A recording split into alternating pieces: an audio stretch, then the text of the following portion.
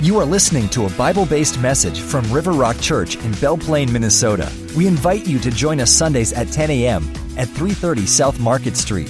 We also encourage you to visit riverrockchurch.com for more information and resources. Now here is today's encouraging message from Pastor Dan Jetto. Good morning. My message this morning, starting over the God of the nth chances. Now, nth chances, the reason that's important to me is because I began my educational career after high school as a physics major. Mathematics, I like math. I'm one of those weird people who really like mathematics. And when they talk about the nth degree, what we're talking about is a number that is very, very large.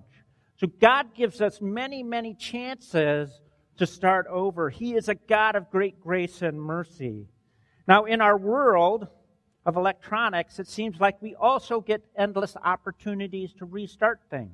Have you ever had your computer lock up and you have to power it down, reboot, start over? If you're a video game player, you're about to get killed, boop, start over. Okay, right? We have multiple opportunities to do that. In our workplace, in our school, if we don't like the content of an email, we can hit the backspace and start over. Or we can just delete it and start over. This is so different from when I first went to college, because I used to have to use whiteout and hand in papers that looked like cuneiform tablets, clay tablets this thick, because you couldn't start over in the middle of the page. You'd have to retype the whole thing, and I'd make more mistakes. So we have opportunity to start over. At the end of John's Gospel, we find Peter in a private conversation with Jesus. This is the third time that Jesus has appeared to the disciples. The first time he appeared to them right after the resurrection, and Thomas wasn't there. And so Jesus shows up there. The second time he walks through the wall kind of thing and shows up, and Thomas is there, and Thomas makes his confession. Now, when we see this third time, Jesus is on the shore. The disciples are in the fishing boat, and they're fishing. And as they're doing this, as Peter's having this conversation with Jesus, I want you to notice we find that our gracious and merciful Savior is not focused on Peter's failure. Remember, it's just a couple weeks since he denied Christ 3 times. But he's focused on his relationship with him and his mission, the mission that God had called him to fulfill. He is focused on getting Peter back on track, just like Jesus is focused on us when we fall to get us back on track. In the new year, we often think of starting over, starting something new. This is when health clubs sell numerous memberships that last 2 months. This is when we make New Year's resolutions that we break the second day. I'm not going to eat any donuts this year. I had one this morning. Whatever it is. And so as we look at going and starting over here, I want you to listen to this bumper sticker. I've got a longer bumper sticker, and I kind of Dr. Seuss'd it, so I apologize for that. But it's, when we fall, we can't retreat. Jesus wants us back on our feet. Okay? So when we fall, we can't retreat. Jesus wants us back on our feet. Now, a supplemental bumper sticker here, a catchphrase for you. God's grace is greater than the sum of all of our failures. So all of us could fail today, and God's grace is greater than that. You could take all the failures of my entire life, and I have many. I turned 59 yesterday, so I had lots of opportunities to fail, and I have used them. And God's grace is still greater than all of those opportunities that I've taken. So what do I mean? When I look at all the times that we have failed Jesus, everyone in the entire world, His grace is still greater than that. He settled that part on the cross. All of the sin that we've committed and will commit, Jesus took care of on the cross. We don't have to focus on our failures. Now let's look at Peter and Jesus' interaction after the resurrection. Again, this is a time when Jesus is restoring Peter. He's commissioning him. And I have a new Bible, and it's hard for me to read up here. So I'm going to read from the printed out version that I have. If you have your Bible, I encourage you to open it up. We're going to be in John chapter 21, and we're going to be looking at verses 4 through 17. And here's what it says. Early in the morning, Jesus stood on the shore, but the disciples did not realize that it was Jesus. He called out to them, "Friends, haven't you any fish?" That's pretty funny, actually. "No," they answered. He said, "Throw your net on the right side of the boat and you will find some." When they did, they were unable to haul in the net because of the large number of fish. Then the disciple whom Jesus loved said to Peter, "It is the Lord." And as soon as Simon Peter heard him say, "It is the Lord," he wrapped his outer garment around him, for he had taken it off, and jumped into the water. The other disciples followed in the boat, towing the net full of fish, for they were not far from shore, about 100 yards. When they landed, they saw a fire of burning coals there with fish on it and some bread. Jesus said to them, "Bring some of the fish you have caught." So Simon Peter climbed back into the boat and dragged the net ashore.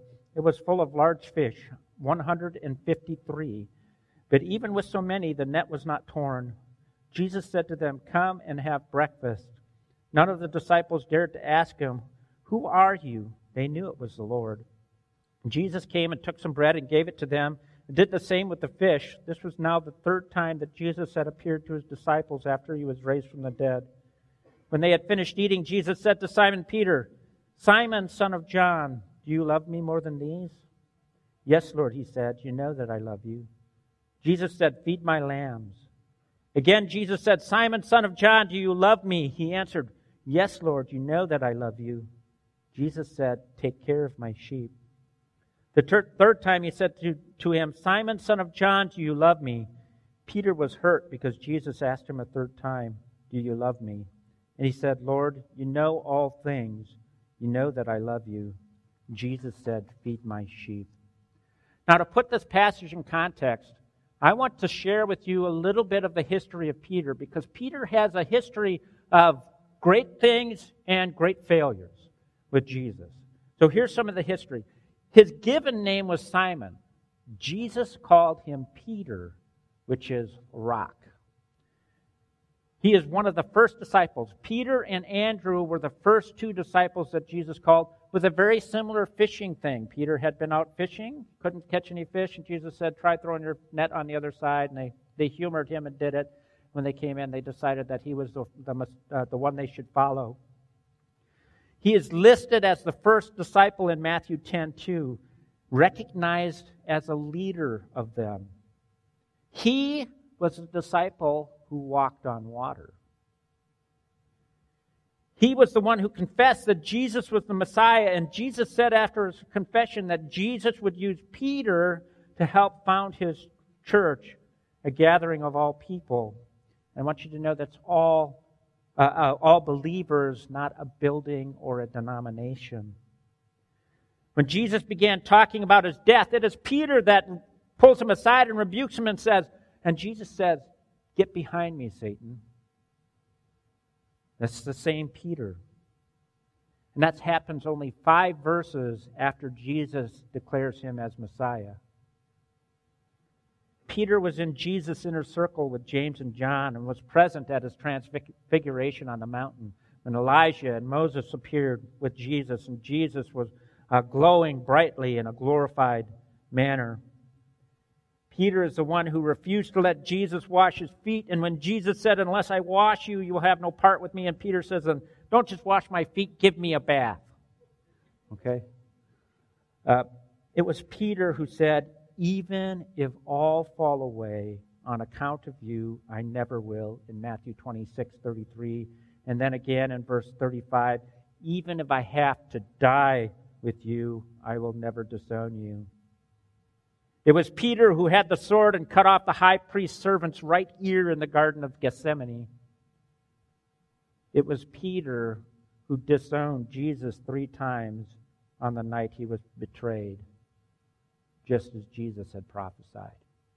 So this is the context. This is the Peter that we meet in this passage. And as you can see, Peter has a series of successes and failures with Jesus. And now he's having this conversation with Jesus. So in this conversation, Jesus shows that more than anything, he wants Peter not to quit, but to start moving forward again in his relationship with Jesus and with the ministry that Jesus has called him to. So Peter is our example for starting over.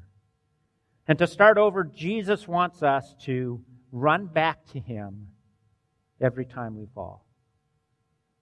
Jesus wants us to express our love for Him over and over again. Jesus wants us to press on in the mission Jesus has given us. So if you have your Bibles, you can go ahead and open up to John, starting in verse 4. And it starts with the guys in the boat. So I want you to picture this. Jesus is on the shore. The guys are out in the boat. Peter and the others didn't know what to do with themselves, so they went back to doing what they've all used to do. And this was not where Jesus wanted them. He did not want them back in their old life. He wanted them in the life that He had called them for. And so Jesus, at least my understanding, my belief is this. Jesus caused them to not catch any fish until He said, do this. Throw the net on the other side. They were having a terrible time of fishing. They weren't supposed to be fishing for fish. They were supposed to be fishing for men. Then Jesus calls out to them, throw the net. And then John, the disciple Jesus loved, that's the way John describes himself. I think that's kind of funny because Jesus loved them all. But John says, I'm the disciple that Jesus loved. So he says it's the Lord. And as soon as he does that, they had to have been working up a sweat because Peter's outer garment was off. And he wraps it around his waist. I don't know why he didn't trust the guys in the boat or what, that he couldn't leave it in the boat. But he jumps out of the boat and swims to shore. And he gets to shore and Jesus is there. Peter wanted to get back to Jesus just as fast as he could. He could not wait for them to drag the fish in. And that's what they did. They're trying to drag this large catch of fish in with the boat. And Peter's on the shore with Jesus. He left the fish behind to get to Jesus. 100 yards offshore. So if you're a swimmer, that's not very far. But with a lot of clothes on, that's a long distance to swim. And he still beat the boat in. So strong guy. And we can see here, this illustrates the action that God wants us to take. He wants us to run back to Him every time we fall. And He doesn't want us to wait when we do that. When we sin, we should be turning around and running back to Jesus and confessing as fast as we can.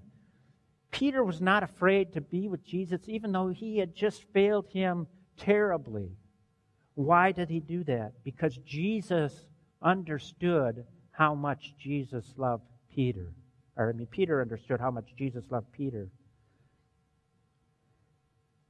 And he also loved Jesus so much that he wanted to be with him.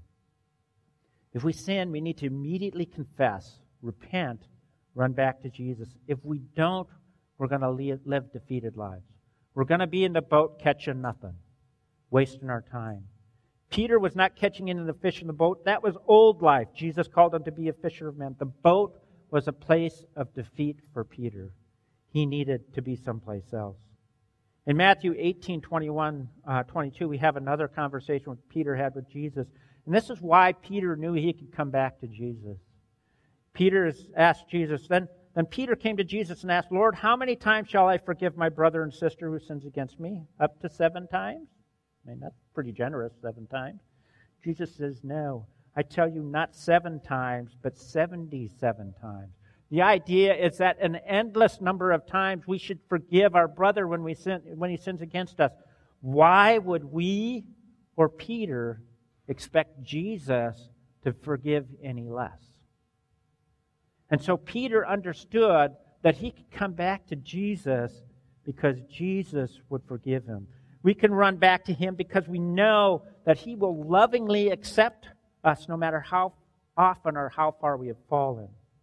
When you read the parable of the prodigal son, what do we read? We read of a son who dismisses his father, takes his dad's money, and goes and wastes it on prostitutes and all sorts of parties. And when it comes back home, his father receives him lovingly as a son. And that's the way that Jesus receives us. Now, I want to point out, this is not a license then to go out and sin as often as we want, because we know that Jesus will return to it, will let us come back. That is not what Scripture wants us to do. And if we really love Jesus, we don't want to keep hurting Him like that. So we shouldn't do that. And when we think about this starting over, this running back, if I want to put it in theological terms, This is confession and repentance. Repentance is a Greek word, is metanoia. Noeo. It's to change of mind. It's to turn around and go the other direction. We're asked to confess the sin that we've committed and ask God to help us to turn around and start walking with Him rather than away from Him. Run back to Jesus. Now, when we go into our passage again back in verse 10, we find that Jesus is already cooking breakfast. Somehow He has some fish and some bread already there. And He says to the disciples to bring some of the fish they caught. And there's 153 fish. There's 12 disciples. That's a lot of fish for these guys. Peter, in his great strength, drags that 153 fish on board. So if it's only 4-pound fish, you're talking 600 pounds of fish that Peter has dragged up on shore. They will have plenty to eat. But it sounds like a quiet meal because in the passage it says that they all knew it was Jesus, but they were afraid to ask Him, really Jesus, or is this a figment of our imagination? And after the meal, Jesus calls out Peter specifically, but He doesn't call him Peter. He doesn't call him the rock. He calls him Simon, son of John. Now, I did some research on the name Simon, and it comes from a Hebrew word, Shema. And the Shema is found in Deuteronomy 6:4, and that's hear or listen and obey. So when Jesus is talking to Peter and He's asking these 3 questions, every time He's saying, Simon, son of John. Listen, son of John. It was not uncommon in Scripture to find play on words or for Jesus to use a play on words. So I believe that would be consistent with what Jesus is trying to say to Simon. Listen and obey. Hear me. Jesus wants Peter's full attention at this point in time. He's going to ask 3 questions. He's going to give 3 commands. The questions and the commands are all similar. Again, take note that Jesus never reminds Peter of his failure. He isn't demanding any penance. He's not saying go run around the lake 3 times and then come back and we'll work this out. No, he's focused on restoring this relationship. He's focused on getting Peter back on track, doing what he was supposed to be doing. He wants Peter to be the rock that He has called him to be. So as Jesus asks these questions, we find our second point. Jesus wants us to express our love for Him over and over again. The first question in verse 15, Simon, son of John, do you love me more than these? Well, why did Jesus ask this question? Why is He asking Peter to compare himself to others? It's because Peter has an ego problem. Peter has always compared himself to the others. Even if all these others fail you, Jesus, I'll be here till I die. He says that the night before, or the night before the night that Jesus was betrayed.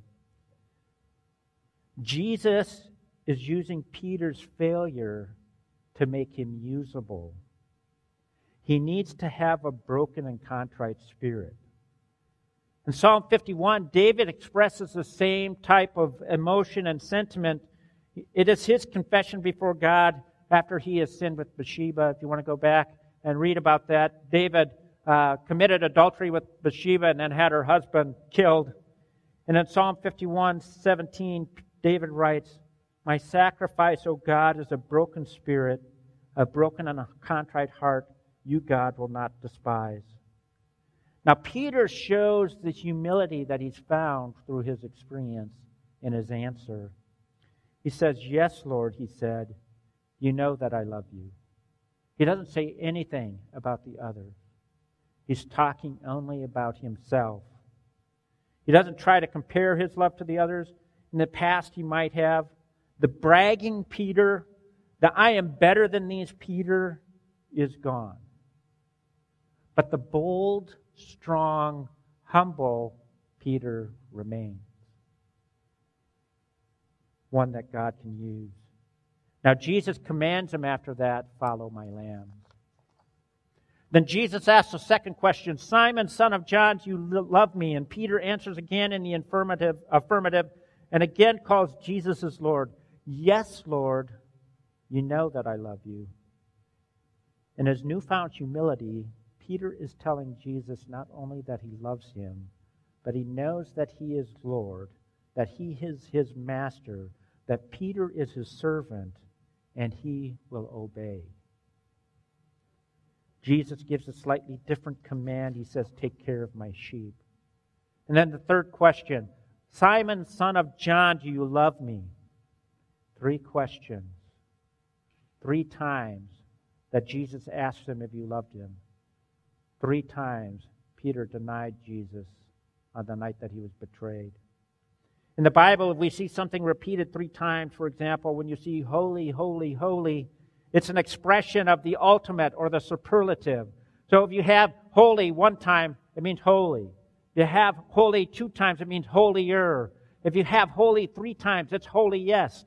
So before the throne, when the angels are singing, holy, holy, holy is the Lord, they're saying, holiest is the Lord. 3 denials, a complete denial.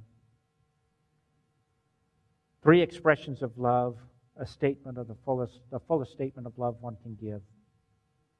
Peter is hurt by the question and he answers, Lord, you know all things and you know that I love you.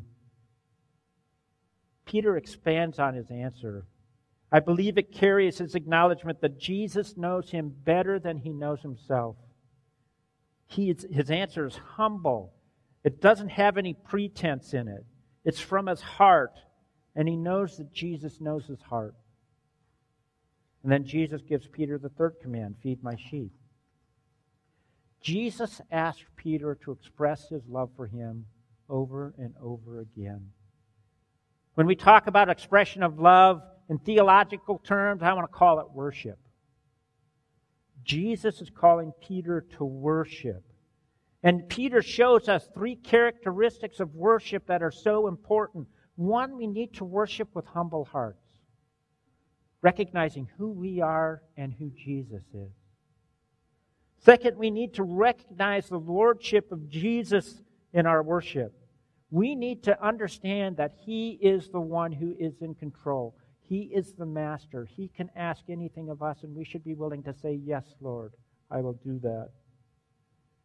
And we need to worship with open, truthful hearts. Peter says, yes, Lord, you know that I love you. My heart is open. I'm not going to try to hide from you anything. I'm not going to cover anything up. We need to worship with open hearts like that. In John chapter 4, when Jesus is talking to the woman at the well, she says that true worshipers will worship in spirit and in truth. That's that open heart, pouring out ourselves to Jesus. We need to express our love for Jesus over and over again in worship. A heart that is worshiping finds it hard to sin. It's really hard to sin when you're worshiping Jesus.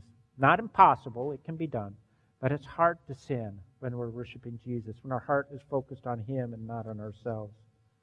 And this takes us back to the commands in our third point. The third point is this: Jesus wants us to press on in the mission that he has given us. As we saw in the introduction and elsewhere in this message, Peter was called to build the church. Peter was called to be a fisher of men. Peter was called to lead people to Jesus and help them grow in their faith. Peter was called to be a pastor.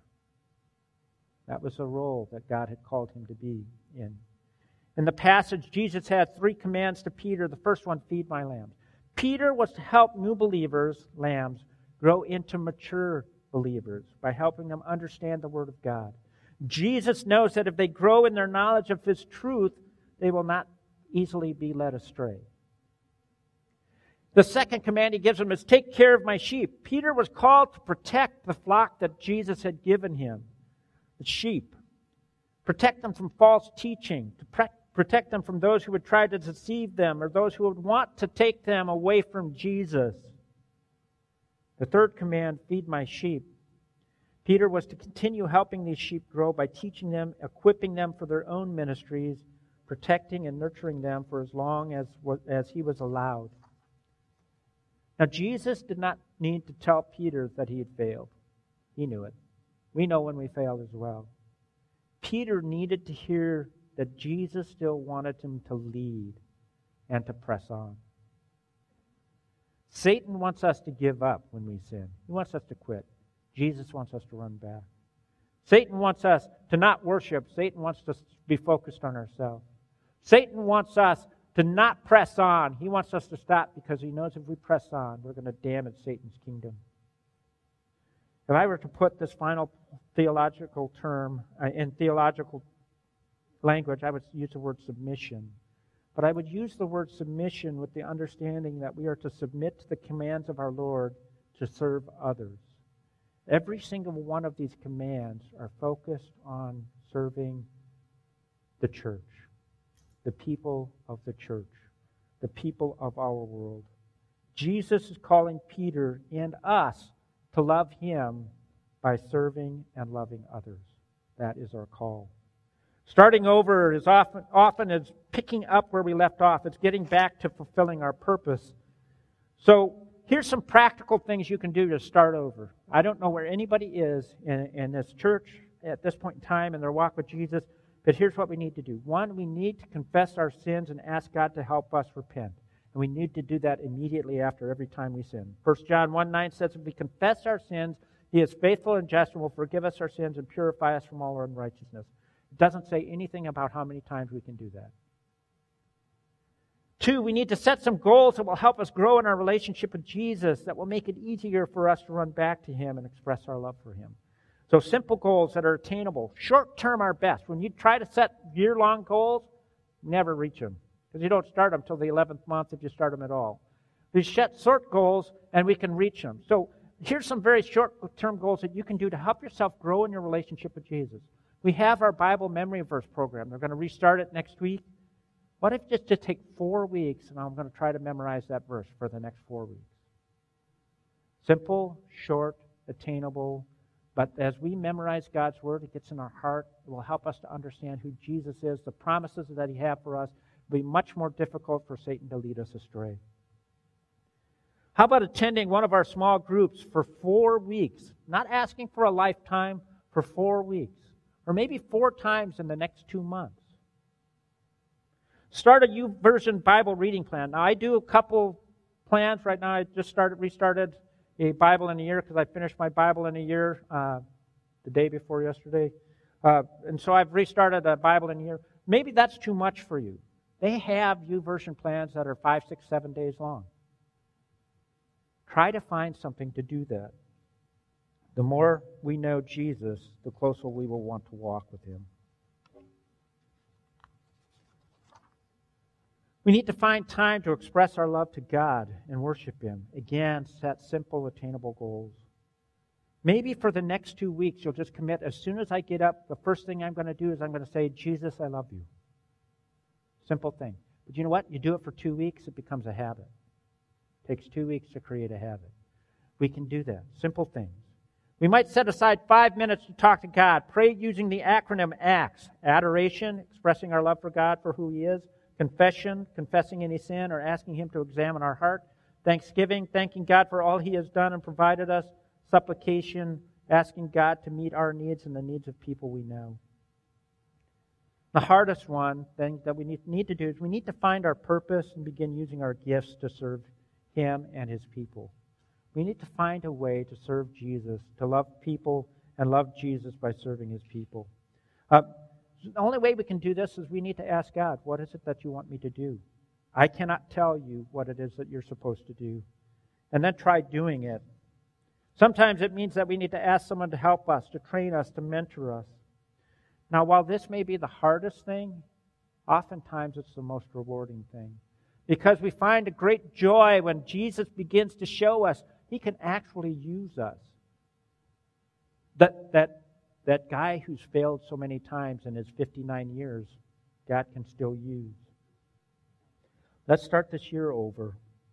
Let's run back to Jesus. Let's express our love for him over and over again. Let's press on in our mission to make disciples of all nations. Let's pray. Dear Lord Jesus, I thank you that we can gather here today. Lord, that you do not give up on us even when we give up on ourselves. I pray that you give us the strength to run back to you. Lord, that we would worship you with all of our heart. And Lord, that we would press on in the mission that you've given us. In Jesus' name, amen.